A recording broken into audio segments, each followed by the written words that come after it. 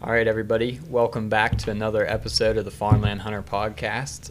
We got a pretty good episode here today. We got Mr. Scott Zarefoss with us. You want to say hi, Scott? How you doing? So, what do you do? I'm a director of a weatherization program for Tableland Services in Somerset. That's my daytime job. I also have a home inspection business that I do in the evenings, but if I'm not in the woods, that's what I'm usually doing. Yeah.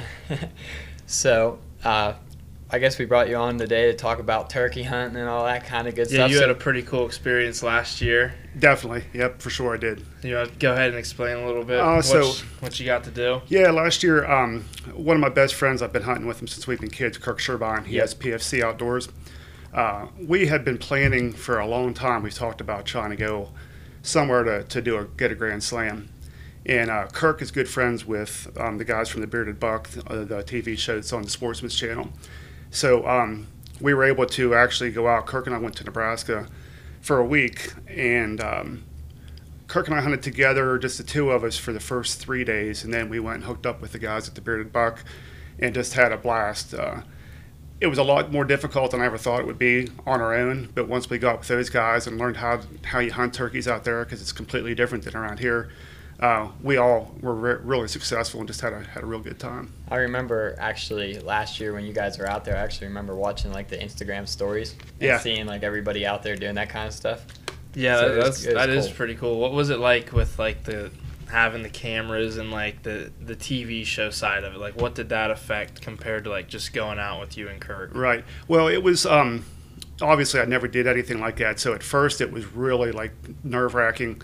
But then, after you kind of were with those guys, they're such good guys to be with. They just made you feel really at ease, and you kind of forgot the cameras were even around you then. So it turned out really good, but I haven't seen any of the footage yet. I believe the new season starts, I think, in May. So that'll be cool. I'm anxious to see how it comes out. Yeah, that'll be cool. That'll be kind of weird seeing yourself on the Outdoor Channel. For sure. That's cool. And how many did you shoot? One or two out there? I shot two. Wow, that's sick. Yeah, cool. And the turkey purists will say that they weren't a true Rio or a true Merriam. In my mind, they were. I shot one with the white tip tail feathers, and I shot one with the caramel. In my mind, I shot one of each species because that's what Nebraska is. Is that the known for. hybrid that we were talking about? Because we were talking about that the other day, and we had a question about that. Yeah, so like in Nebraska, you know how you have your Merriams on like the western half, and like you have your easterns and stuff on like the east half, and they have that line in the middle where they can like interbreed and stuff. Right. And you get those hybrids. But so you shot a Merriam's and like a Rio Grande Yes. down in the bottom. Yeah. So that's cool. Have you hunted down in Florida yet? Next year. Oh, Oh, that'll be nice. Yeah, that's the plan. Kirk and I both have talked about it since last year in Nebraska, and we did good there. So we said Florida's next on the list. yeah. My cousin actually just got back. The guy I was talking about with you earlier, Dave Miller, he just got back. He finished up his Grand Slam down in Florida. Oh, great.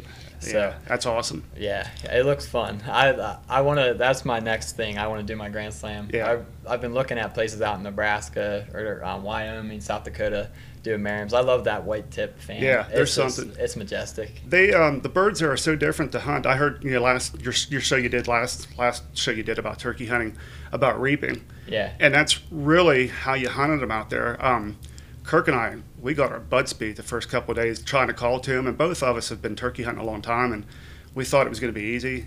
And you could hear birds all day, but they were all flocked together, and we really didn't know about the reaping part of it that they do out there. And then once we got with the Bearded Buck guys, they that's what you did. You could call to them, and they would answer, but you really didn't call them in like you do around here. It's completely different. Is that because of hunting pressure, or just that's the way? I think it's just the way the birds are out there. Yeah, they're real aggressive. That's kind of what I wanted to say. So I actually just saw something today. I'm not sure if it was like the National Wild Turkey Federation. They had these guys on and they were talking, and they said about how birds like the easterns, they can't rely on sight as much as out there. Out there, it's wide open. Yes. So those birds, it's eyesight. When they see that fan, they can commit to that.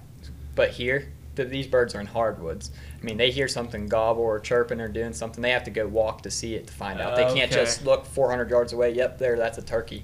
They have to walk over to find what it is. That out makes there, sense. they don't. That kind of made sense to me. Yeah, too. yeah. Yeah, because out there, like, how much timber's in that area and how much of it's like open? It's a lot of wide open areas, but then you'd have these what they call coulees, or big ravines that had the timber in, and then the flocks would be huge. There might be 50, 60 birds because there's a lot of trees. Mm-hmm. So whenever you did find a roosting area, they were all there. So it was so different, but it was a lot of fun. I don't know. I'd have a heart attack if I got in there underneath of them in the morning and there was like 20 birds gobbling. Yeah. I'd probably have a heart attack. I'd fall over. I wouldn't even be able to hunt.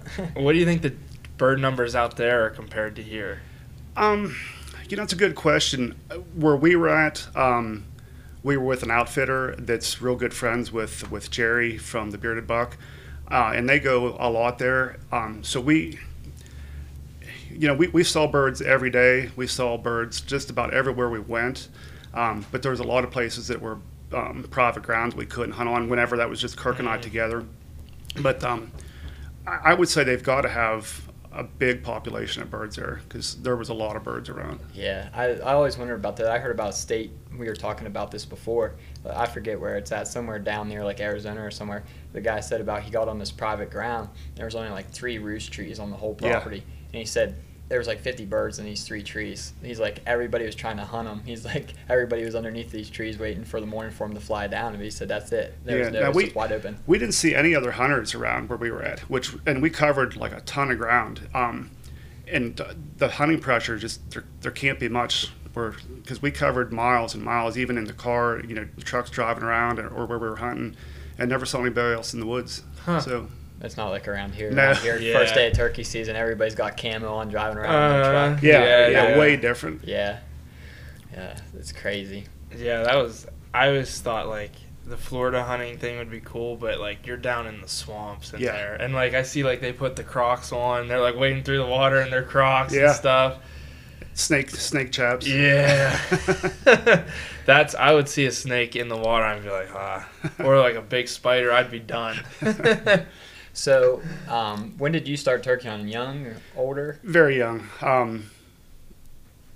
mean, there was no youth season whenever I was young. Okay. But my dad was involved with the National Wild Turkey Federation. They started the chapter here in Somerset probably around 1980. That's going to date myself a little bit. But I was involved with him, and a lot of, I'll probably reference my dad a lot during the show just because there's so many things that I've learned from him and his group of friends. But I don't think I was 12 when I started really getting hooked, Yeah. And you know what it's like whenever you get the fever. Yeah. But I'd say I was probably around 10 or so whenever I really started getting into calling a lot and being interested in it. Yeah, that's about when I got started. My cousin took me out cheese. I just turned 12. I was only 12 for like a month, and he took me out, and I shot my first bird on the opening morning, which that helps. Like when you're young and you that getting to shoot something on the opening morning on your first time, that really gets you hooked. Absolutely. It helps. So yeah, ever since then, it's been just growing ever since, my passion for it. Yep. Yeah. Yep. When did you shoot your first bird? I thought about that earlier this week, and I think it would have been right when I was 12, but it was in the fall, and it was a real good friend of mine, Mike. My dad and his dad hunted together, and they would drag us around the woods all over the place, and a lot of times you'd be hanging on the back of their coattails. But I remember Mike and I were, it was up outside of Berlin, and it was in the fall, and just this bird just happened to appear like in front of us. We didn't know anything what we were doing, and we both took a shot at it, and the bird went down. Yeah. So like he kept the feet, and I kept the beard. That's funny, cool. but that's cool. we still have the picture of him and I together when we were kids. That's cool. Yeah. That's cool. What were the turkey numbers like back then compared to now? Like, were there a decent amount of turkeys? Or? I always was lucky enough to hunt areas that had turkeys, and most of my hunting is actually done on game lands. But that's cool. We hunted, areas that just always had turkeys. But I think the population's way better now. I know the Game Commission has some things out that the numbers are down, but I don't think it's near as bad as what they're making out to be. We were just talking about that on the last podcast.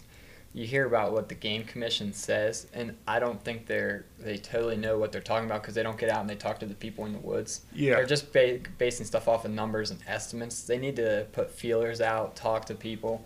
Like, I've seen more turkeys this year than I have any year just in a big flock before they started to split up. I saw the most turkeys I ever saw. There was like almost 50. Yeah. And there was like 12 longbeards. That was the most birds I ever seen in a group together around here. Right. Yeah, I've been seeing a lot of birds just recently, and some big flocks, like you were saying. I mean, I think the numbers are good, at least right here where we're at. Yeah, that's the thing. We're in a nice little area. I don't know what it's like across the United States. It kind of comes around every year. I said this before. Every single year around turkey season, it seems like across the United States, everybody's like, the turkey population is declining. Turkey population is declining. I think it's just like a thing year after year. It just comes around. But so you do deer hunting as well? I do. Yep. I will hunt with a rifle if I have to, but I really enjoy archery season. Yeah, I love archery season. That's my favorite. And my buddies, Mike, that I talked about earlier, that we shot our first turkey together. He has a cabin right down borders on the game lands. It's his dad's cabin, but he lets us go there and hunt. And there's 4 of us usually go to his cabin every year for archery, and we take like a week or 2 off and just stay down there and hunt. Yeah, that's good. So, what kind of bow do you shoot? A Hoyt. Hoyt? Yep. Oh man. Maybe we should have rethought this. We got our Matthews gear on right now. Honestly, I'm not I have a crossbow, and I'm not afraid to talk about it. I just get joy of being outside and doing whatever. Yeah. But I'm not a big Hoyt. It doesn't matter to me. I'm left-handed, so at the time, whenever I got mine at several years old, it was the only left-handed bow that I actually got to shoot and try. So I always thought, man, I'm really glad that I'm right-handed, especially with the archery world. Like, there's barely any archery equipment out there for left-handed people. It's tough, yeah. And plus, getting into archery, it'd be so tough because, like you said, it was the only one you found. Going to find someone else that has a left-handed bow to try out and shoot is so tough too. Yeah, that would be hard. Yeah. So, when did you shoot your first buck? That I shot when I was 12. I do remember that, very vividly. Yeah, I've been very lucky, in hunting. I'll never say that I'm really good at it, but I've been really lucky at it. And I've been able to take advantage of the time I spend in the woods. So yeah, that's good. Yeah, and you hunt game lands. What's that like? Turkey hunting compared to private land? I'm sure when you go out, I'm sure you're not the only one calling to these birds in the morning. Yeah, it's a little tough at times. I hunt last year. I think I hunted every day of the season except for 2. So during the week, I'll go before work in the mornings, and it's a lot better then. Obviously, the weekends, there's a lot of guys around. The one area I hunt is very hard to get to, and not many guys go into it, so that helps. To get away from the crowds. How do your tactics change when you're hunting private land versus public, ground blinds, decoys, that whole sort of thing? I don't use a ground blind. I never have. I have one that I might use this year if I can get my dad out. He's got some health issues, but I might go and put it up in an area where I can get him to, fairly easy. But on private land, I'm not afraid to use decoys and actually put a decent decoy setup. On the game lands, I normally don't, especially if I'm around fields and stuff, just because, not that I'm worried about somebody coming in and shooting, but I just don't want to have people see there's somebody else there and they think, well, there must be a lot of birds here. Yeah, that makes sense. So I mean, if I'm down in a big holler or something where, I know there's nobody around, I'll put some decoys out. That's probably the biggest difference. As far as my calling and stuff, I don't have a preference of how. I think every situation is different. Yeah. So, you just play it by what the birds are doing.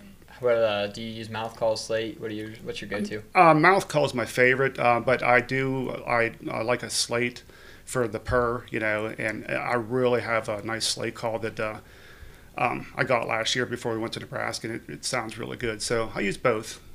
What kind of brand do you use mouth calls wise? Are you not particular? I'm a little particular just because my mouth is small. So there's a guy here in Somerset makes some Bill Wagner game calls, and they just fit me really good. And he does a really good job with them. So I've been using his calls probably the last 3 or 4 years. That's what we were talking about. I can put different. I've tried probably 4 or 5 different brands of mouth calls, and certain ones, I can make sound perfect, and other ones I'll put them in. It sounds like I've never even tried it before. Yeah. Me too. Like Yeah. zinc, I use zinc just because that's what works for me, and it just seems to work. Like I have Primos, I can use Primos, but I tried like Quaker Boy. I can't even. It sounds like a duck. Yeah. Yeah. I can't even get it to run. Yeah, it's amazing how different they are, and some are just really hard to use. Yeah, I think it's your mouth has like a big thing, like you said, like the shape of your mouth, how you blow your air through your mouth. I think it all plays a role in how you can make one sound. I got this call. It was like, I don't know if you heard of Top Calls. It was like at an archery shop up in Williamsport. And when I bought it, I didn't really pay attention, but I put it in, and like this thing was tiny.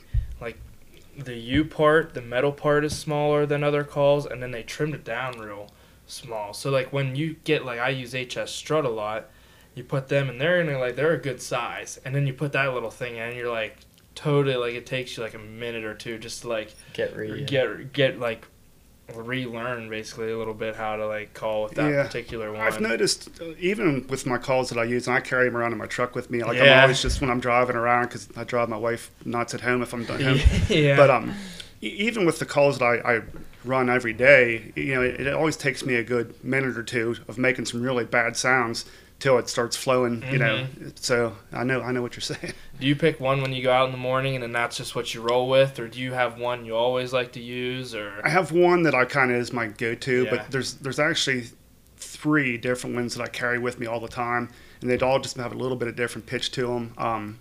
So there again, if the birds aren't answering to one thing, I'll switch it up and just see if what works. Yeah, I always like to think of it like you hear a woman talking to you. Like some girls have that really high pitched, like when they talk, like, oh, that's kind of annoying. Then you have these other women that have that nice voice. It's the same thing to the turkeys, I think. That's just me thinking, but the old raspy ones, like the old hens, I was thinking of like some old lady with a smoker's cough, and real raspy. Yeah. What's funny about it is, you can. If you get the right bird, it doesn't matter what sound you make. Oh, yeah, that's true, too. You can be the best caller in the world and never, if the bird's not ready to come in, it's not coming. But yeah. Well, that's like the other day you called that one in with your mouth. Yeah, I was going to set up a trail camera. This is the first year that I've really set up trail cameras to watch turkeys. I just like to get pictures of them. So I'm down here in this bottom, and I'm setting this camera up. I look down the gas line, and there's a turkey there. I could see it was a longbeard, so I was like, I'm just going to sit down a second. I wait for him to get out of the field, but he just stayed there, and he stayed there. I was like, oh, maybe I'll call to him with my mouth. And I started calling to him, and he walked right across, jumped across the little ditch that goes across it, and walked 15, 20 yards from me. Nice. And then just walked up through the woods. I was like, holy smokes, that just happened. If it would have been turkey season, I could have shot him.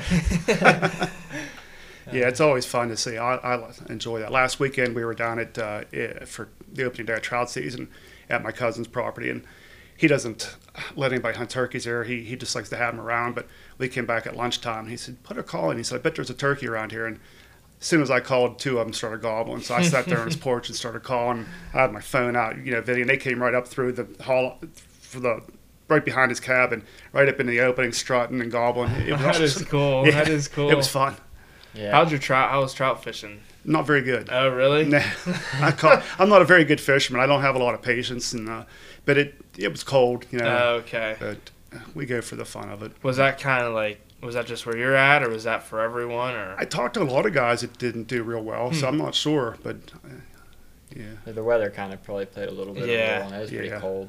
Yeah, I know nothing about trout. I've never gone. I went once, but it wasn't like really trout fishing, I would say. I don't know. Yeah, I'm not much of a fisherman. Yeah, same here. We'll stick to hunting. Yeah.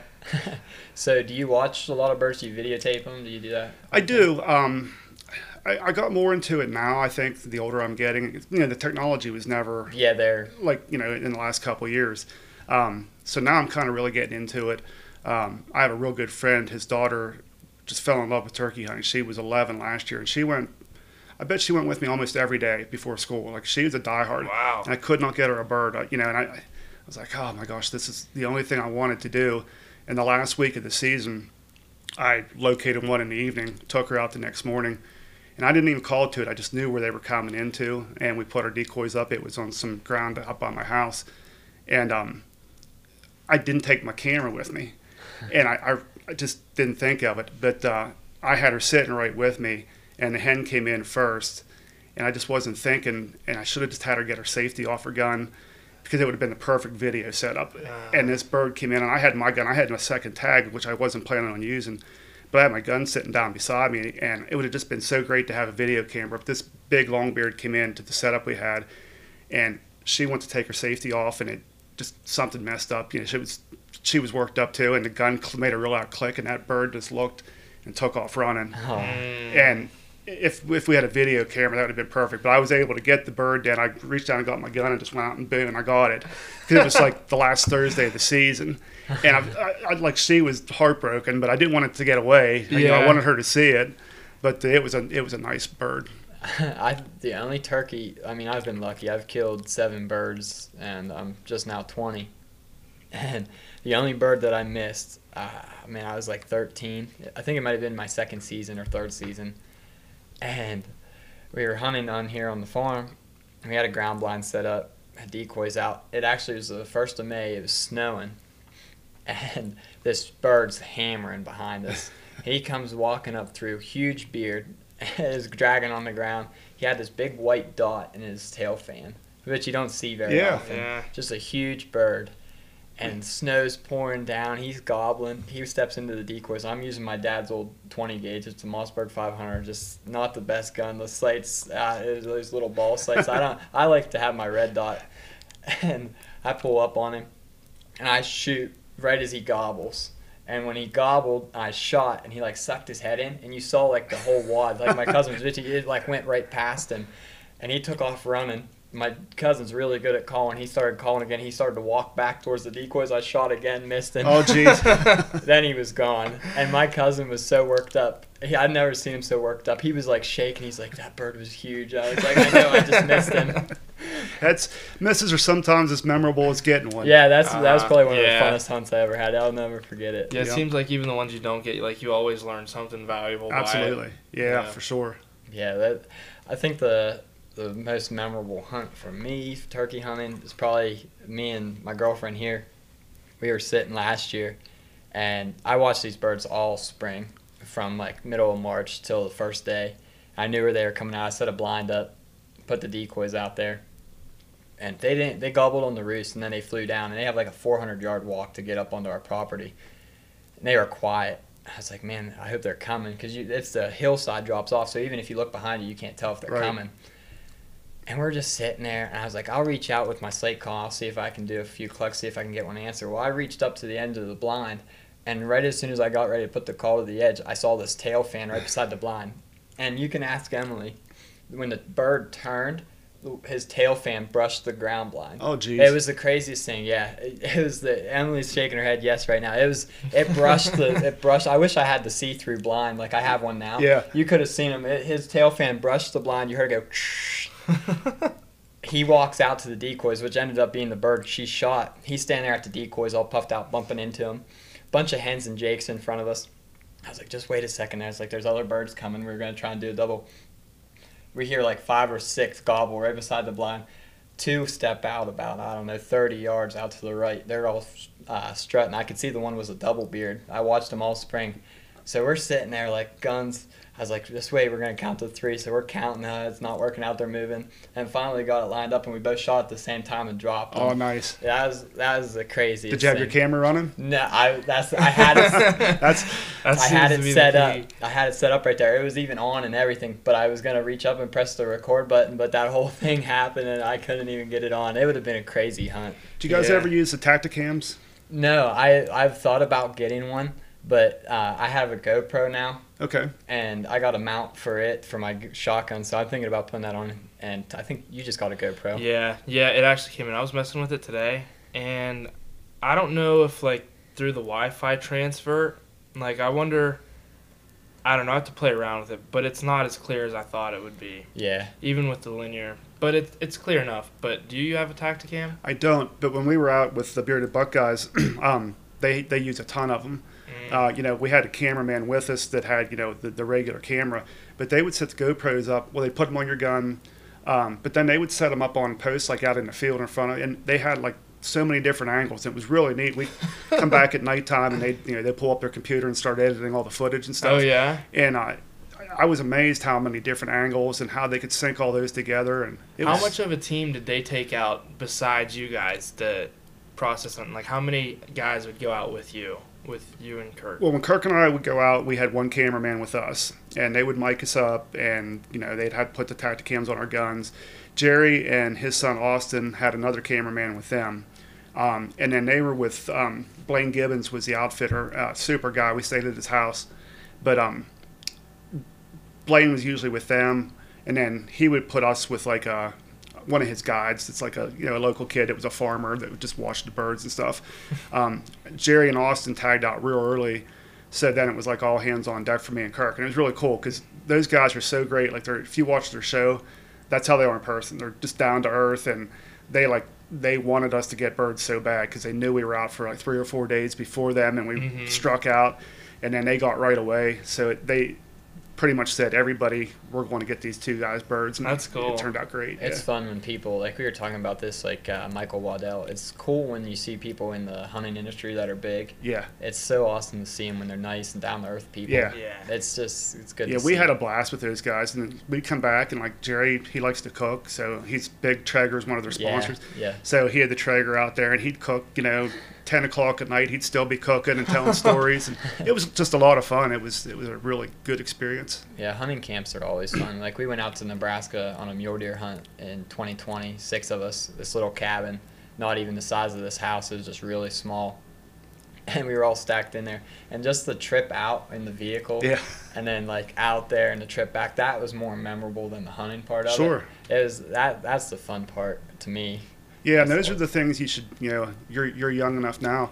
I tell you, this is one thing that my dad told me when I was young. I was always asking questions, how many deer have you shot? And he's like, I don't know. But he when I was young, he told me, he said, you need to start a journal and just basically write down, not just for how many things you kill, but it helps you down the road as far as the wind conditions. Like I do it a lot different now than when I was younger. But I take and look back at that journal now, and it's amazing. I've been hunting 40 years, and you can really just, it's just a lot. It's neat. So if one thing with you guys being young, if you start doing that, if you have kids down the road or grandkids, it's something that you can always look back on. I started It is doing cool. that. That's a good idea. I started doing that a little bit with like maybe not so much my hunting part. I do keep track of like what I've shot. I have a little photo book. Like I'll print the pictures out and I'll put them in this little photo book so I have them. But with my trail cam pictures, if I have a certain buck that I watch, I'll just write down every day that he comes in there, the moon phase, the wind, the temperature, all that kind of stuff, just to see. I mean, and what's crazy is I did it in 2019. I had a picture of a buck, and on July 9th at like, I don't know, it was like 9 o'clock at night, he showed up. And he had these squiggly brow tines. How he started, it was like the first week of July, so they're just getting started on their points up. And so he was hung around all year long. The next year, he wasn't there at all. So, bucks get killed every year. You don't hear about it. July 9th, 10 o'clock at night, he showed up way bigger, like 40 inches, like 11 points, same squiggly brow tines. I thought it was the coolest thing in the world. Yeah. Because exact same, almost down to the hour, a year later, he showed crazy? back up. Yeah. That shows you how, like, their patterns are. Like, Yeah. they're tight to their patterns. Maybe certain bucks are different than other ones, but just a year later to the day, to almost the hour. Yeah, that's crazy. It was like the 9th of July. Do you take the journal out with you then? Or just when you go home, just write in whatever? Yeah, and I got a little lazy lately. My son, whenever he was younger, he hunted with me, but he lives in Pittsburgh now, and he doesn't really hunt. He just doesn't have the time to. So I kind of got a little lazy. I don't know why. But, I don't document near like I used to. But I'll still write down, what I got, how big it was, the day of the week or whatever. So. And like we said, like even like we're starting to do videos for hunting. Like maybe not many people watch them, but we'll have them forever. Like once we edit a video out of our hunts, like something we'll be able. I'm sure technology, knock on wood, should be around by then or still then. So our kids will be able to see it, and for generations, it's always going to be up on YouTube. We can always go back and watch it. Yeah, our grandkids can watch it on YouTube. YouTube's probably won't even be around then. Yeah.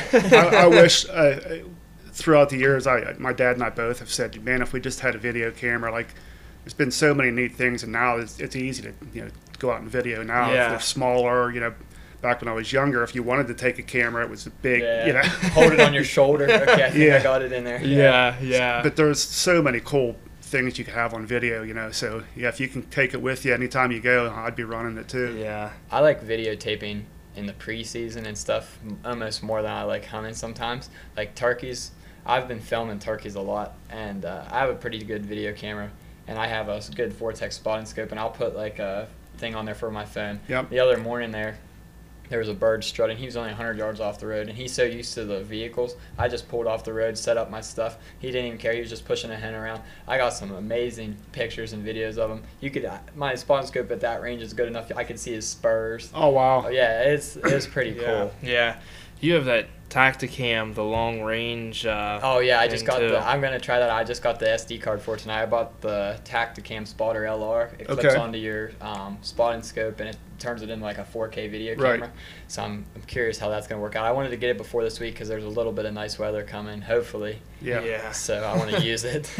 Yeah, this weather, man. Like waking up this morning, there's like snow on the ground. It's I like, know. come on, It's crazy. Like April 9th. Before you came in, me and Scott were talking about how like the birds by this time usually like spring's here and they're always out in the field, they're doing their whole thing, but it snows and then it just sets them back, like you don't see them for 3 days, and then they come out when it gets nice, and then it snows again and rains, and then you don't see them for 4 or 5 days. It's like they go right back to their old patterns in the winter. You get all excited, you start seeing them around, and then boom, they're gone for 3 days. Yeah, it'll be weird to see how the later winter weather has affected them like this season, because last year it got nice fairly early. It was one of our earliest springs ever. Yeah. The trees were budding. It was the first year on the first day of turkey season that the green leaves were started on the trees around here. Yeah. Usually that doesn't happen until like almost June. Like down in like where Emily lives in New Baltimore, they're like 2 weeks ahead of us. Yeah. And we were like right there with them, like 2 or 3 weeks before we normally are. So I'm curious to see if like maybe that'll help us. Like maybe the birds won't be quite as henned up. Maybe we'll be able to. That's what I'm hoping too. Yeah. The first station, because last year was kind of rough. It was. Yeah, it was rain, tough. I mean, a lot of Saturdays we had like 40 degrees and like torrential downpours, and they just didn't. Hopefully didn't come out. Hopefully I have as good as luck as I did last year. Last year I did pretty lucky. I bought my first 2 tags last year, and I filled both of them within a week. Oh geez. So I only went out I went out 3 times. I went out 3 times and I shot 2 birds. So I did pretty good last year. I'm hoping for that same luck this year. I don't like I like to tag out early, but if I don't, I'm never too down, because like you lose like how many hunts an entire season once you tag out, unless you go out with someone. But I'm like that for deer season, but in turkey season, like I usually only get like the first week and a half, because with the farm we start planting corn and stuff, so then it's like totally done. So like if I can get one in that first week and a half, I'm done pretty much. And I'd be able to get 2, I was like, yes. I usually take a week off. This year I'm taking the first week of May off, so I'm hoping. But I always have. There's a lot of people that I take out. Yeah. And I'm to the point now where I'm there to shoot a bird if I can, but for me calling them in for somebody else, like I enjoy that probably more now than me even shooting one. Like I said, my buddy's daughter, if I can't get her a bird this year, I don't know what I'm going to do, because she's a diehard. And there was many days last year I was like, oh, I'm just getting wore out. By the end of the season, you're done. And he'd call me up. He's like, hey, Kayla wants to go tomorrow. Are you going to go? I'm like, how can I say no? She's still going at it. Yeah. Yeah. And she's going to go this year then too? Oh, yeah. Yeah. Yep. We've been talking a lot. Does she archery hunt, or does she deer hunt at all, or is she still? She does deer hunt, and she's got a couple deer.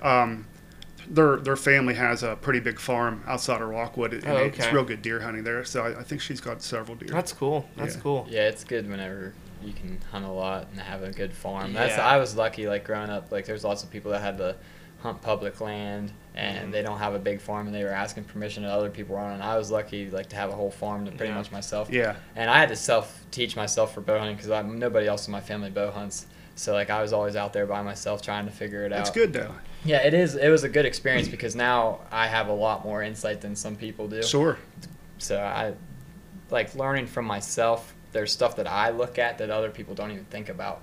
Like when I go into the woods, like I'll be thinking about stuff, and the other people are just like, I don't even understand what you're even talking about. I was like, yeah, it's when you think about 24/7, like I do, you can kind of, when you walk into somewhere, you're not like an expert, but I don't know, it gives you that insight. Yeah, I think there's differences of like, I would say different success levels of hunters is depending on how much they put into it. Like, hunting comes down to a lot of luck, but consistently having success, I think it comes down to a lot of little things, not just going in the woods, setting up on a deer trail, and Right. I mean, you can get lucky that way, but with archery hunting, there's a lot more that goes into it than your typical rifle hunters that hunt the first 2 days, and Yep. The guys that I hunt with in archery season, I was telling you about that have the cabin, we all put like a lot of time in the summer. Of course, when you're on game lands, you can't put tree stands up at certain times. There's a lot, and we hunt areas that are pretty hard to get to. But trail cameras, we have trail cameras all over the place, and and we started in the summertime, and we're looking at them all through summer and early fall, and kind of have a pretty good idea what we're going to be looking for come archery season. Yeah. Are you gonna go with? Have you guys looked at the cell cams at all? I have not. No. No. Do you have service? That might be something. I mean, I'm looking into them. I don't know. What are your thoughts on the cell cams? I don't know anything about them. No, but I've never even. I bought this thing at the sports show in Harrisburg. It clips on the end of your cell phone, and it's like a magnifying glass. We're going to Wyoming this summer to Yellowstone. Oh, that'll be nice. So I wanted to get, because I have a spotting scope, but I thought that's going to be a pain dragging out on the airplane, and then so I got this thing for my phone, but I don't know. I haven't used it yet. We'll see how it. I saw that guy there, and I looked out. I was like, oh, that's pretty cool. That would be handy just to drag around, like for us in the woods, just like when we're out dinking around, just clip it on. It's real small. It's light. Yeah, you that's don't want cool. to pack all your stuff and you're just out there. You can keep it in your pocket. Like if something cool happens and you don't have your camera, so you just Yeah, and I have this little tripod, and it's almost like these microphone stands, but they extend, so like I'll be able to put it, right between my legs. Like if I have Kayla out hunting, I can, I think I should be able to film her just with my cell phone, but that's the only type of experience I have with a phone. You have to let us know how that works, because that could come in handy a lot of times, because like carrying camera equipment in, I mean, we haven't done it a whole lot. I haven't. It is a lot of extra, not really, I guess it is stress, but it's a lot of extra stuff to think about when you're, like, I have a tripod. When I carry stuff in for turkey, especially turkey season, because there's a lot more stuff I got to carry in, I have, like, my tripod, the decoys, my shotgun, everything else I'm trying to drag into there. And to have that stuff, like the camera bag, to have it all set up, like when you get in there, you got to set the tripod up, you got to get the camera on, you got to do all this stuff. You can't just sit down and get your legs propped up and get your shotgun ready. You got to get all this stuff, make sure your angles are good. Yeah. And it's pitch dark outside. Right. It's a lot more stuff to That's think kind of about. why I went with the GoPro, because it has a good, I mean, I don't know how it'll work, but it has like 5.3K resolution, which is like really good, especially for a GoPro. It's like kind of crazy that they're to that point now. Yeah. But I have it set that I don't even have to turn it on. I can literally just hit the red button on it. It'll turn on and start videoing. So at the bare minimum, like, I'll at least be able to get footage of, like, because I feel like a lot of times the unexpected stuff is like some of the best stuff to It me. is. Like, so I don't know. I'm gonna try that this year and see how it goes. I'm gonna try the camera that you had too. Yeah. I was zooming in with that thing, and it is crazy how far it zooms in. I like a camera with zoom just for screwing around, and like if you can see, like my camera, it has what they call a 60-time optical zoom, and there's the church that you came by when you were coming down. I'll sit up there and I can watch across to these fields down here, and I mean that's 1,000 yards, and I can zoom it in like I'm looking at them from like 50 yards or 40 yards, and I can get good videos of them. Yeah, it is kind of cool, and I don't know if you've seen any of his videos that he has. I have, birds. It's crazy. Yeah, for sure. Yeah, I don't know. I love filming. That's just my. If I can get one on film, like I said earlier, I got my buck on film last year in archery season. If I can shoot a turkey on film, like a good like full setup on film, that'll make me so happy. Yeah. Even just to get to see one coming into the decoys and getting the film, that'll make me happy too. Like if yeah. I don't get to kill one, if Emily gets to shoot one, that's fine with me. Like obviously we're gonna try and double again this year. I mean the chances of that happen are slim, but we're gonna try. But if she can just get one and I can get it on film, I think it'll be cool. Yeah, that's great if you can do it. Yeah. What kind of shotgun do you use? And like, what's your setup there? I actually just bought the new Mossberg 940. Just came out, and I just patterned it, but I have a holograph red dot sight on it, And so this will be the first year. But honestly, I can't tell you how long I've shot an old Mossberg 835. Being left-handed, there again, Mossbergs are one of the few that have the ambidextrous safes without the. So I kind of am stuck with what I could use, but I've shot. I couldn't tell you how many turkeys with that old 835 Mossberg 3.5. But this new one, it's a lot smaller gun, and its setup's really nice. So I'm anxious to see. Yeah, that'll be cool. What kind of red dot do you have on top? Like, is it a True Glow or? It's a I never heard of it. I can't even tell you the name of it now. But it's this Mossberg gun's set up for it. It's kind of built into the amount. So there's only 3 or 4 types that fit it. And I didn't know that when I bought the gun because I actually bought a Burris and had to send it back because it didn't fit. And then I found out that there's only a couple that fit it. Yeah, I use a Remington Model 870 Super Mag. Okay. Chambered in 3.5, and I have it's a True Glow sight came on the gun when I bought it, and it's like all camoed out and everything. And I've shot 4 birds with that gun so far, and I like it. I use Winchester Longbeard XRs. Yep, that's what I use. 6-shot. What shot do you use? 6-shot. Yeah, for me personally, I've seen the 6-shot of what it's done to the turkeys at like 40 yards. It's good. Those TSS rounds they have now are nuts. That's what they say. I haven't shot them yet. I just have so many of the old, the other shells that I've always used. But they say there's something. Yeah, my friend from school, he sent me a picture the other day. He found some at a store. I think for like 6 or 8. I think for 6 of them, because they come in boxes of 6, right? I'm pretty sure it was 6. Probably 5 or 6. 5 or 6. It was $75. Yeah. Like, that is nuts. Well, isn't the thing with those TSSs, don't they, like, isn't it like a mix of the different shots? Yeah, I believe it is, yeah. Like, they have, like, so many number 7s, so many, like, 6s, so many 9s, and they pack them in different. That way you get those different ranges. Yeah. They say, like, you can really reach out, and a lot of people are using 410s now, which is crazy. I know. I've been reading a lot on those 410s. It's just amazing how good they shoot, you know, the different tests that they've done on them. Yeah, like, they're killing birds out to 40, 50 yards with a 410. It's like, holy cow. Yeah, I don't even know. I haven't shot a bird over 40 yards. Most of the time I like to let them work into the decoys if I can, but last year I was set up on a road. I wasn't even expecting the birds to be there. I like saw the tips of the fans, so I crawled back down over the hill, set my decoys up and snuck back, and they came up over and I started calling. Well, they started coming in, they got a little nervous and they put their heads up, so I was like, well, it's now or never. Yep. And I pulled the trigger and I shot him. He done instantly. And I ran out there, I grabbed him. I was like, I wonder how far this is. So I set him back down. I stepped it off. It was like 40 yards. I was like, oh, smokes, that was further than I thought. Like, he looked a lot closer than I was like, dang, he was out there. Yeah. I could I'm not sure what my effective range is. I should probably look into it. But I know, like, at 40 yards, it's dead on. I mean, it put some BBs in his head. But I should probably put targets out over that just to see what it'd reach. I don't know if I'd shoot turkeys over that, but. Yeah. Yeah, I like to get them in close. That's the fun part, yeah. Mm-hmm.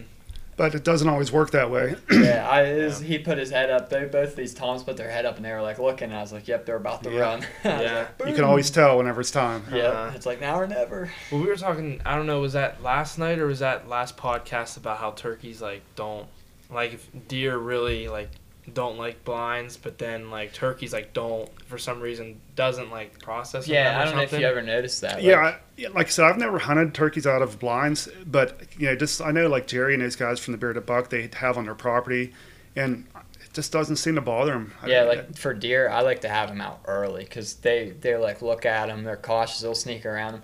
But my cousin, we'd go in some mornings, he'd carry the blind on his back. We'd go in there, we'd be 150 yards away from the birds. We'd set the blind up in the dark, get it all popped up.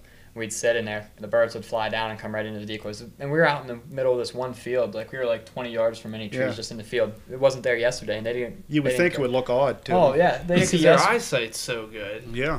You'd think they'd see us, I'll be walking 600 yards away. They'll take off running. They see a blind in there that wasn't there last night. They don't care. They'll walk right to it. Yeah. It's crazy. Yeah, that's crazy. Maybe because it's camouflage, they can't see it. Yeah. I don't know. What part of Florida are you going down to hunt? I don't know. We just started looking into it. And, obviously we'll have to find an outfitter. And those Osceolas, that's the most expensive hunt of any of them. Oh, really? Yeah, from what I've looked into. I think probably the outfitters down there know that's kind of like the destination. It's the only place you can get one. True. So they kind of know what the market is. But we're not sure yet. I know Jerry and Austin were just down there a couple weeks ago, and they doubled up, and they were with a good friend of theirs. So I think Kirk's going to maybe look into that a little bit. Yeah. But there's a couple other outfitters that I've emailed. Just started talking to them. What part is it? Like, what part of Florida do you hunt down there? It's like more central Florida. Oh, okay. Like the one place that I just emailed, it's actually only like 30 minutes away from Daytona Beach. Oh, sick. Yeah, I was like, I couldn't believe that's where they were at. But head out to the beach then once you tag Yeah. out. Be hunting them in like shorts and a t-shirt. Yeah. Oh, I'm sure, yeah. It'll be nice to go down there and get away from this Pennsylvania weather too. It would be. Yeah, I'd Yeah. love to be down there now. Are you gonna, if you are lucky enough to finish up your Grand Slam, are you gonna go for your World Slam? I don't think. I've wanted a Grand Slam for a long time, but I've never, like going to Mexico, I just don't, it doesn't appeal to me, I guess. I would like to, if I ever do get to do my Grand Slam, I would like to shoot a golds. I don't know if I would go down to wherever those oscillated are. But the golds, I know there is some places you can find them in the United States, like in the southern part. Yeah, I think like Arizona maybe yeah, or and something. down in the bottom part. Yeah. They kind of look like a Merriam's. They got some more white to them. Right. I'd like to shoot those. I would go for those. Yeah.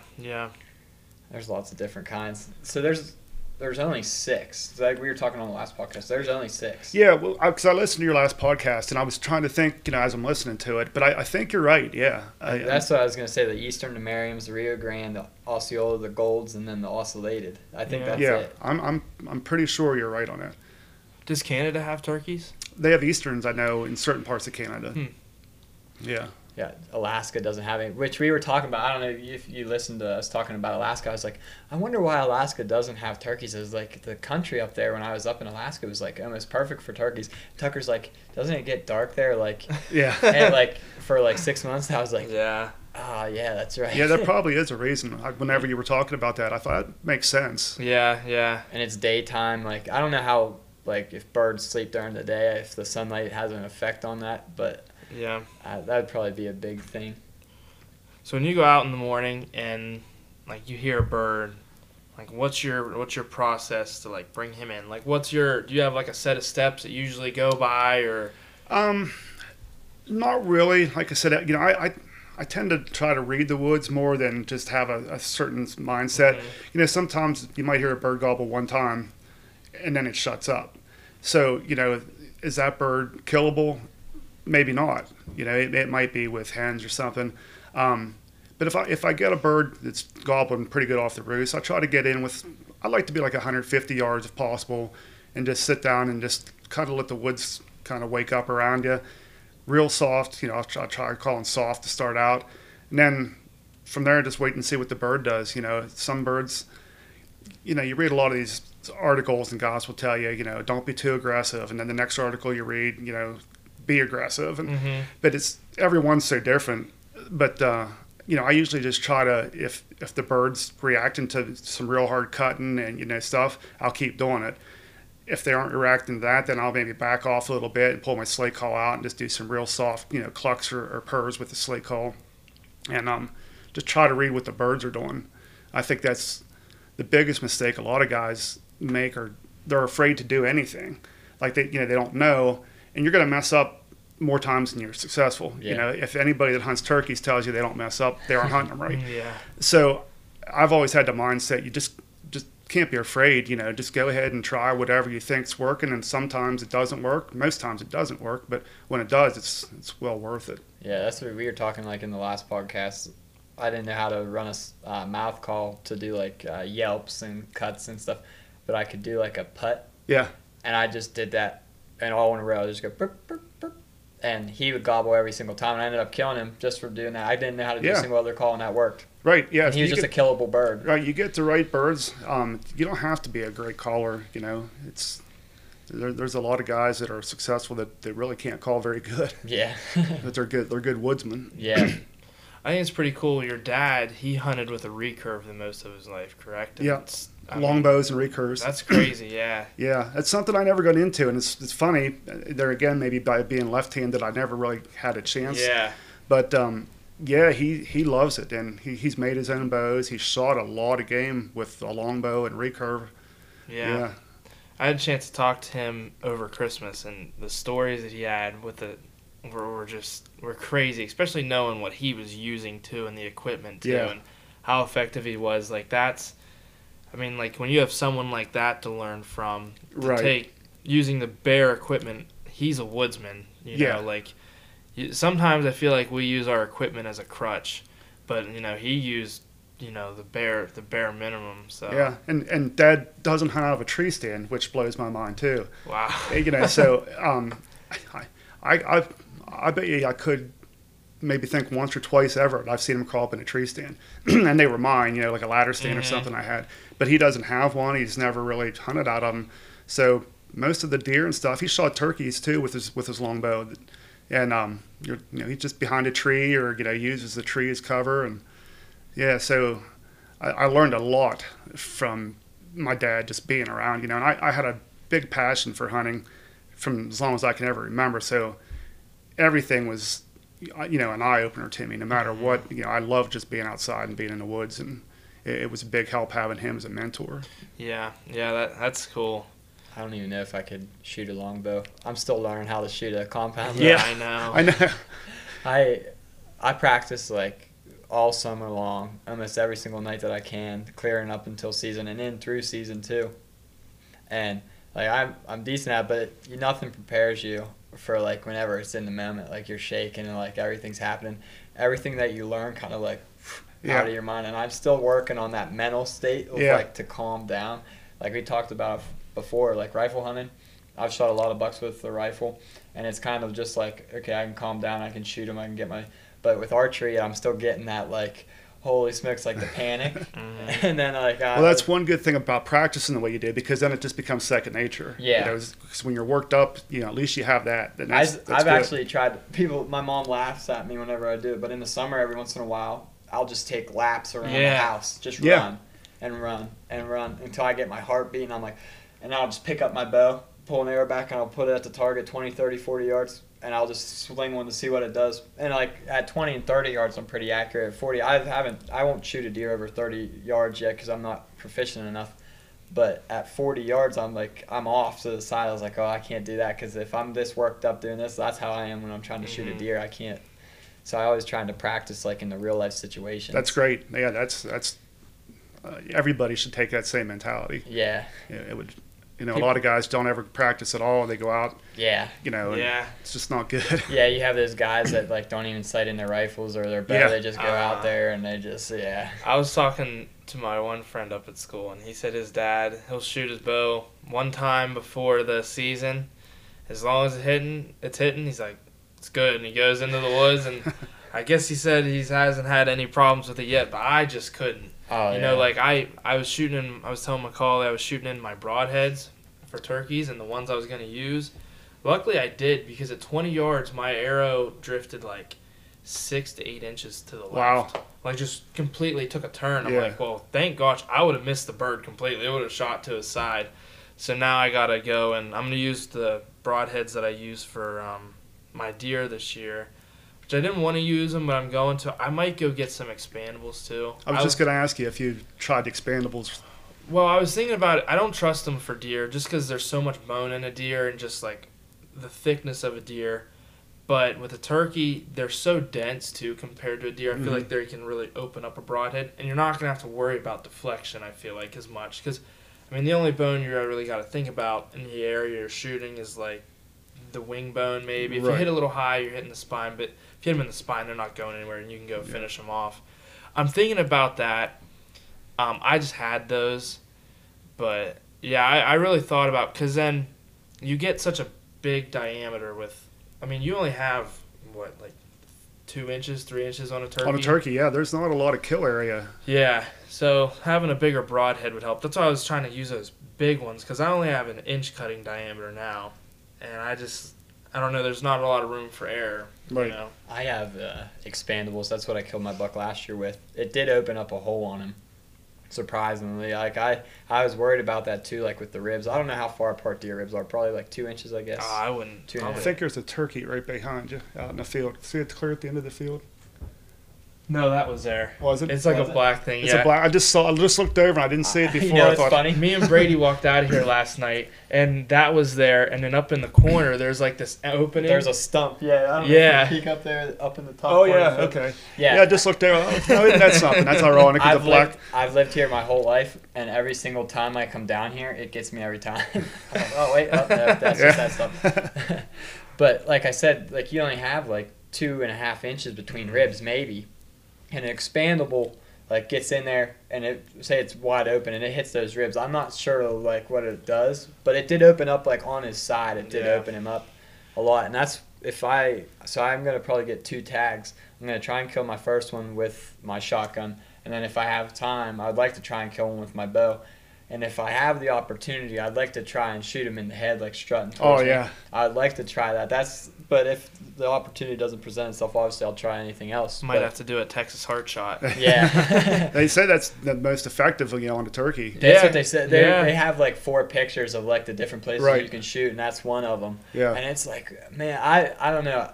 I guess you could pull back, like when you see him start to turn, you could and like pull it back, and then whenever he turned, just let one fly. But man, not being able to see him, I feel like that'd be Would be hard. I think Yeah. too. Yeah. The other thing is like, I don't know. I want to take a shot, a frontal shot right at the gizzard, or maybe a little lower, because it gives you a little bit left and right. If you're a little high, you're gonna hit him in the head. Yeah. If you're a little low, you're still in that chest cavity area. Just shave his beard off. A little bit, yeah. Hopefully it doesn't happen, but with deer, I just don't trust. Like I've researched a lot, and there's actually studies where they have deer where an expand will go into a deer, go straight in the shoulder, and deflect off ribs and go straight up or straight down. And if you look at their blades, I mean, some of their blades are tiny.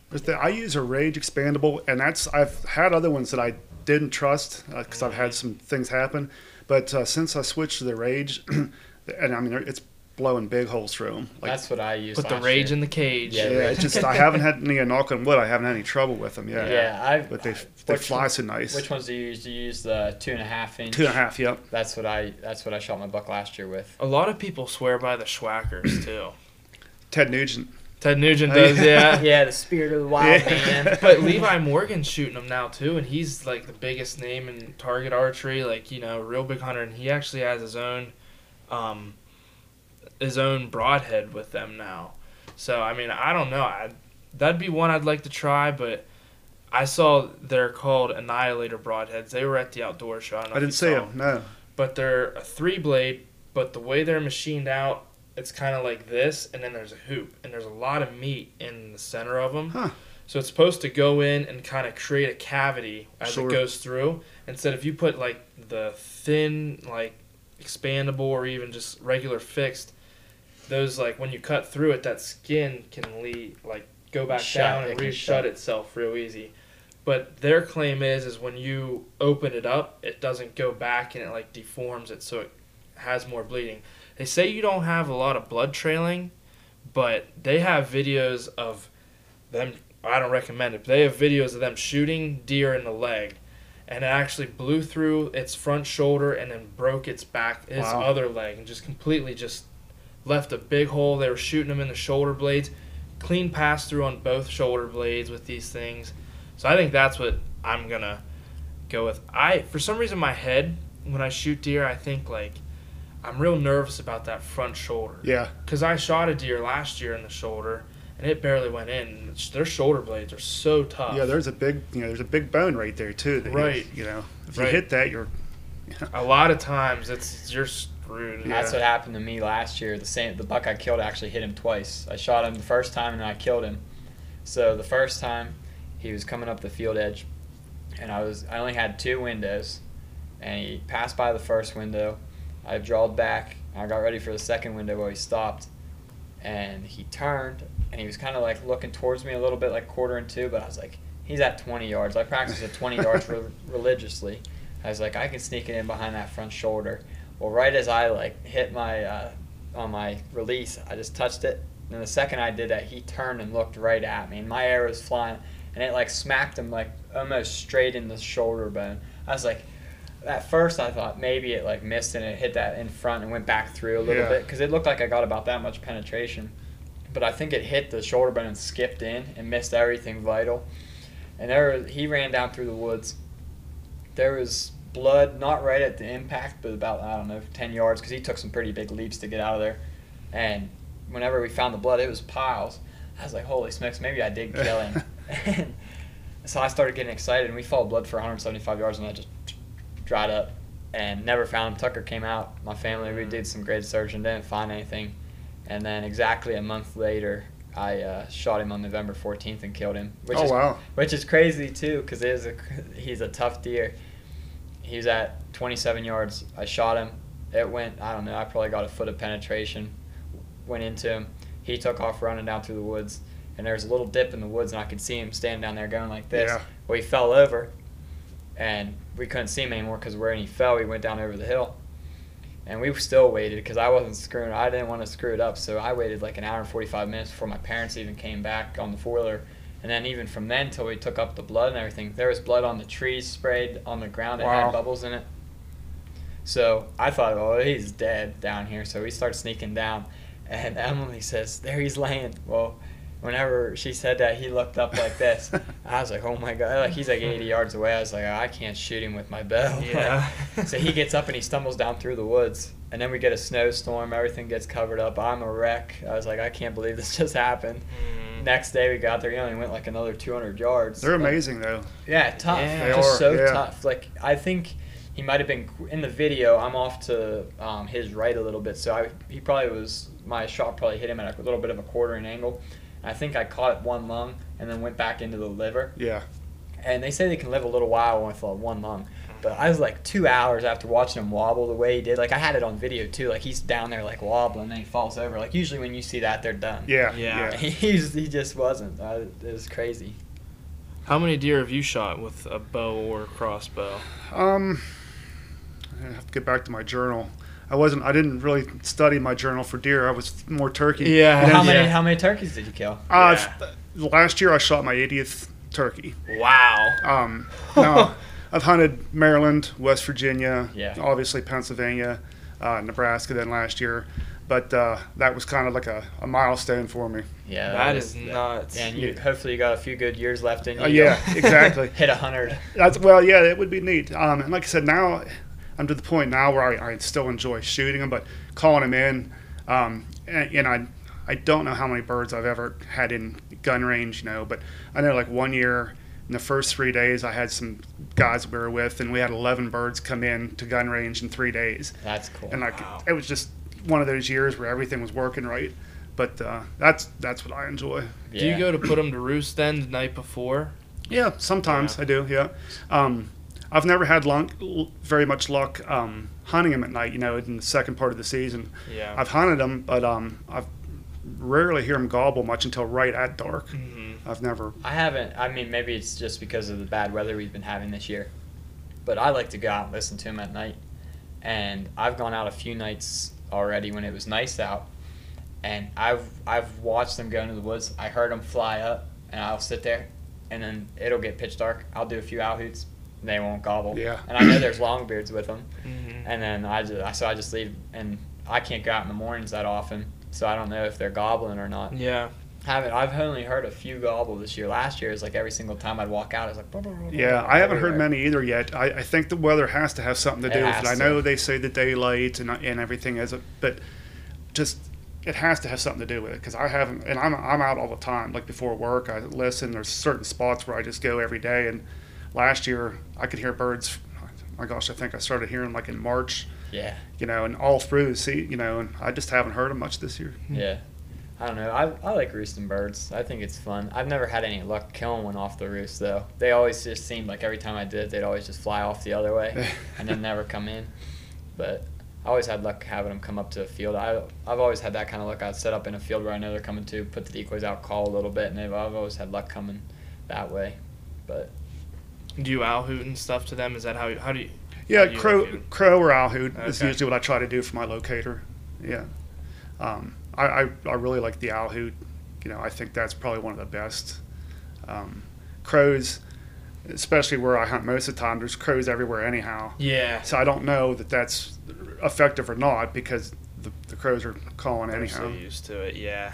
every once in a while, like there's a lot of crows. Just the other day, there was like 50 of them back at our one farm, and they were all hollering and stuff. And every once in a while, you'd hear a turkey gobble. But like once they start getting real loud, they gobble. Like I've noticed, like sometimes I'll hear crows calling way over here, and I can hear them, and I know the turkey can probably hear him, but he doesn't gobble. But then they'll fly right over top of him when they holler right above him, then he gobbles. Yeah, they shock gobble. Yeah, I've heard him gobble back. Man, it was the first day a few years ago, and it was the one season I didn't get a bird, and it was like rain and downpour, thunder and lightning on the first day, and it was like the thunder cracked, and right before the lightning, you heard all the birds on the hillside gobble, and then the lightning. It was the coolest Yeah, thing. they're amazing like that. Yeah. I wouldn't want to be a turkey up in a tree during a thunder and I know. lightning storm. I wonder how many turkeys get killed that way. Yeah. That'd be crazy. I mean, it's got to be a certain number. I'm over, sure the it has entire to US. happen. Yeah. Especially out where you were saying where they only like roost in 3 or 4 trees. Like that's the only thing during Yeah. them storms. Yeah, it's the highest point.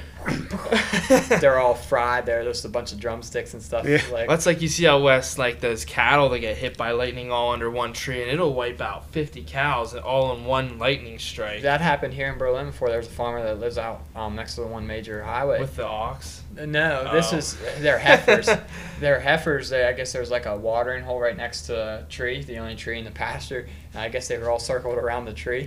The lightning struck it, killed a bunch of them. Wow. Oh, that would just suck. Yeah. I feel like that crazy. would have to happen with turkeys. Yeah, yeah. I'm sure it does. Like there's a property over next to one of ours, our neighbors. The other year, he found a tree fell on a deer. He just found it right after the deer died. He could see where the marks were wherever he tried to get up. Think of the odds of walking through the woods and a tree just right Yeah. on a deer. I never, when there's a tree down in the woods, I'd never walk under it. Like Yeah, when they're widow. hung up, I just walk around it. The old widow maker. Yeah. Well, it's been a fun podcast.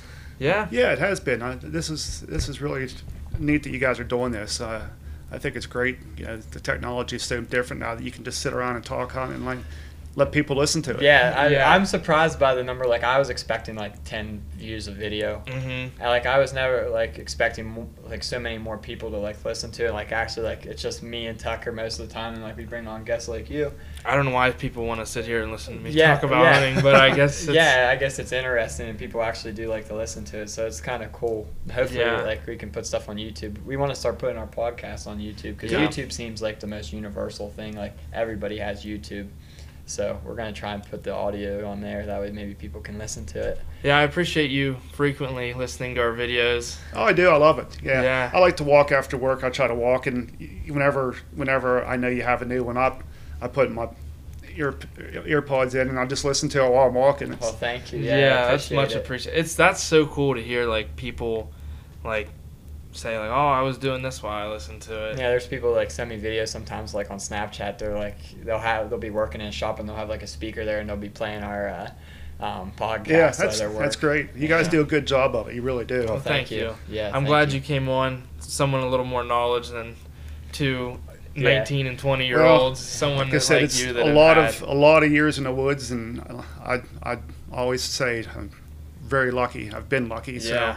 that helps. I'm excited for your episode of the bearded buck to come on. I am too. You know, I don't know how much I'll actually be on because, like, I just saw bits and pieces of the footage. And the second bird that I shot, there was a lot of things that went on with that, and I don't know that they can use much of that footage or not. The first one, I think we got, and that was a huge bird. But I think we got real good footage of that one. I don't remember. Did you get them mounted? No, No. I have the tail feathers and like the breast feathers out and laid out, but the biggest bird, the big one I shot was the Merriam, and it had 3 beards, and it had one real good beard, and then the other That's 2 were like cool. 5 and 6 inches, but the one was like 10 inches. And Merriams cool. usually don't get that. No, that's what they were saying out there. Like, and it had big spurs. I mean, it was just a really big bird. Because Easterns are all around like one of the biggest birds. I Yeah. think like for spur lengths, like all that kind of good stuff. And like I think like the Merriams, I think their beards usually get around 7-8 inches long. Is Yeah, like the this was a really good bird from what they were saying out there. It was fun. Yeah, that is cool. So what is your biggest bird? Beard wise, spurs, Everything, like all around. Well, you can tell us your heaviest bird, your biggest beard bird, whatever. Probably the heaviest. weigh them not on official scales, but 26 pounds. I have a couple birds that are 11 and a half inch beards. I've a good many like that. The biggest spur I got is inch and a half. That's pretty good. Wow. Yeah, that's a big. That's a big set of spurs on. Yeah. So yeah, like I said, I've been really lucky to be around some big birds like that. Yeah, I've never killed a bird with a beard bigger than 10 1/4 inch, which that's still pretty big. Did you see all the beards I have down in the basement when you were? Were they with your deer skulls? They were, yeah, but I don't know if I have them laying out on the table. I've got several there. I don't think I did. Probably not. Yeah, I'll have to show them to you sometime. Do you have something from every turkey you've shot? No, I don't. And a lot of them, there's many jakes that I've shot in my lifetime, and that's the other thing. Guys get hung up on big birds, but to me it's about the experience. And I've shot 80 spring gobblers, and I'm not saying I won't shoot a jake, because if they're coming in and putting on a show and you work hard for it, I think it's about the experience. I'd like to shoot a big one every time, but I'm not saying I would never shoot a jake either, because I think it just takes away from, people get it in their head they have to shoot the biggest one, and I think that takes away from actually why you're out there, just to enjoy it. Yeah. That's kind of how you are with deer hunting too, right? Yeah.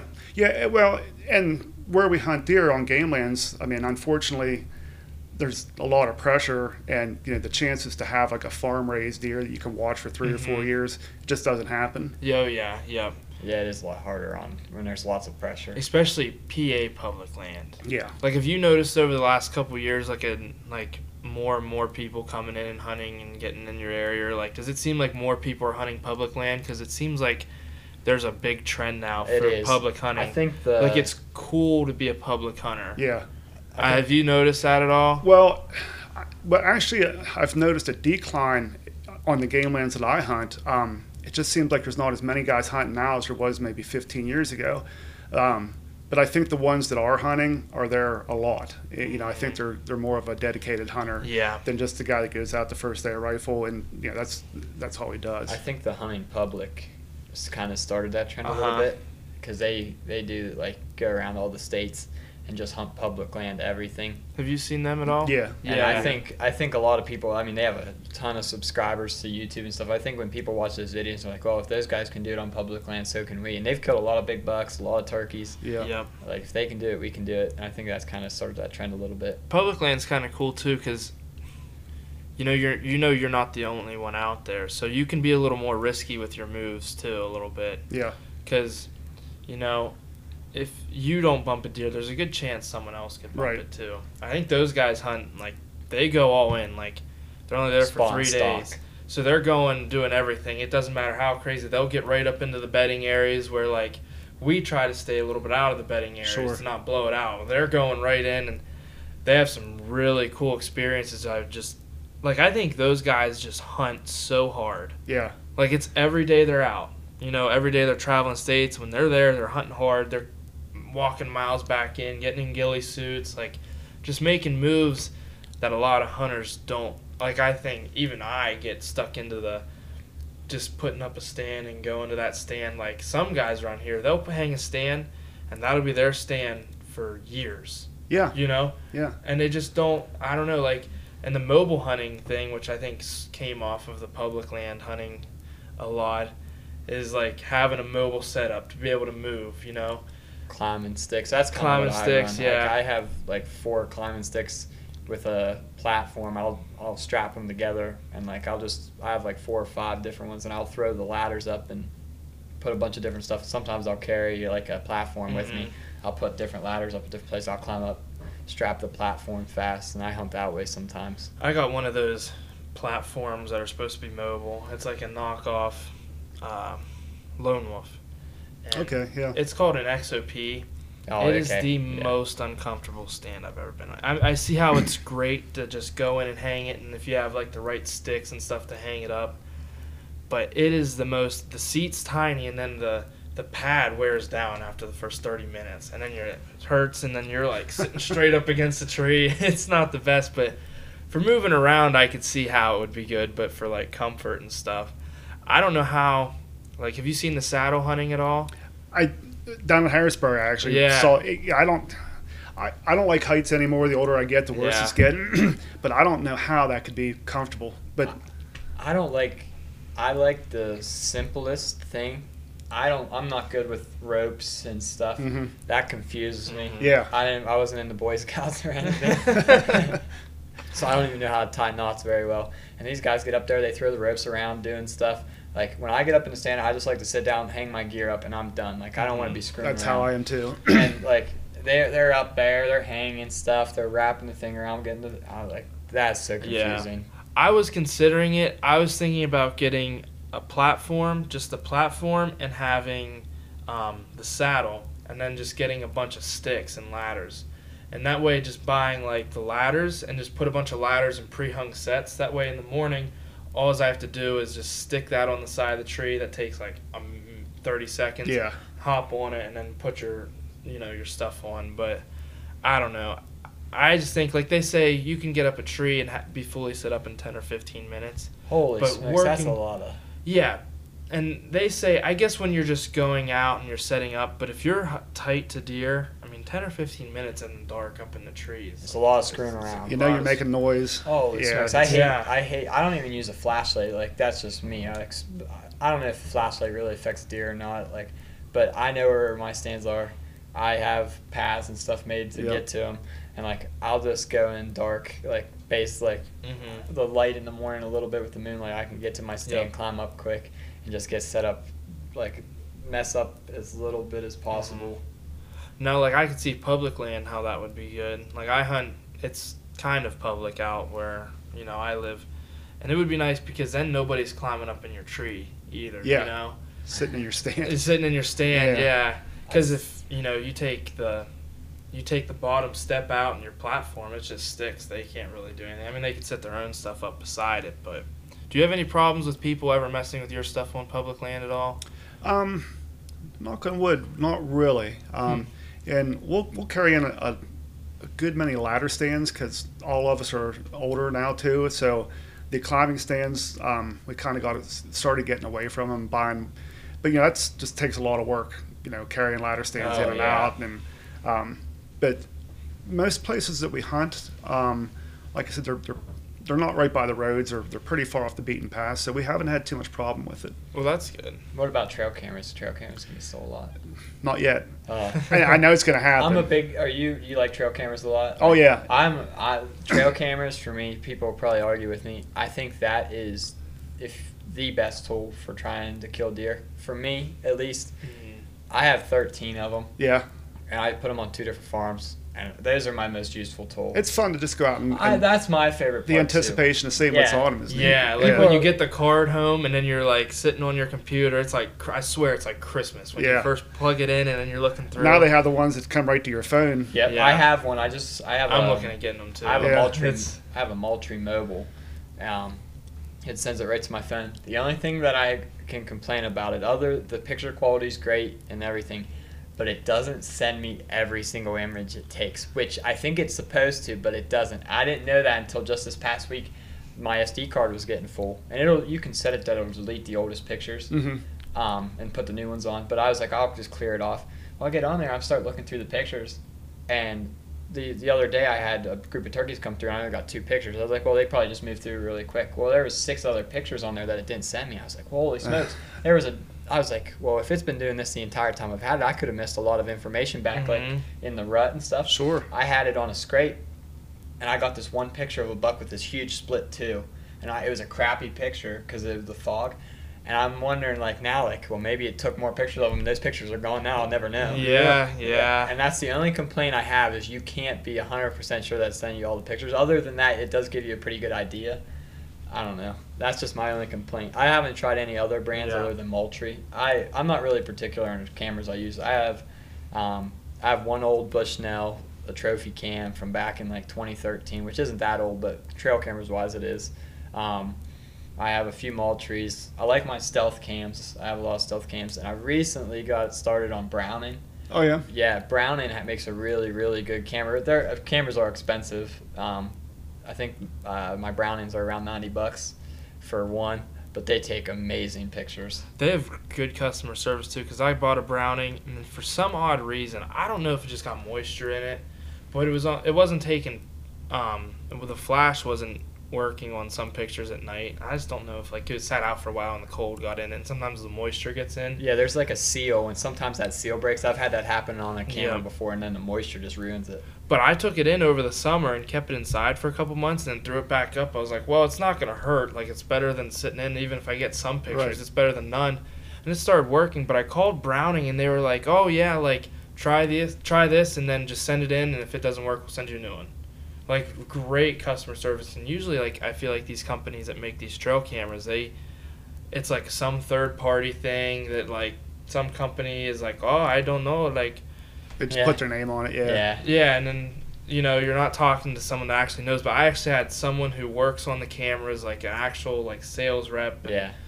You could actually understand what he was saying, too, which is a big help. That helps, I hate when you call customer service. They don't speak the same language as you. And I was calling about the editing software we're getting the other day.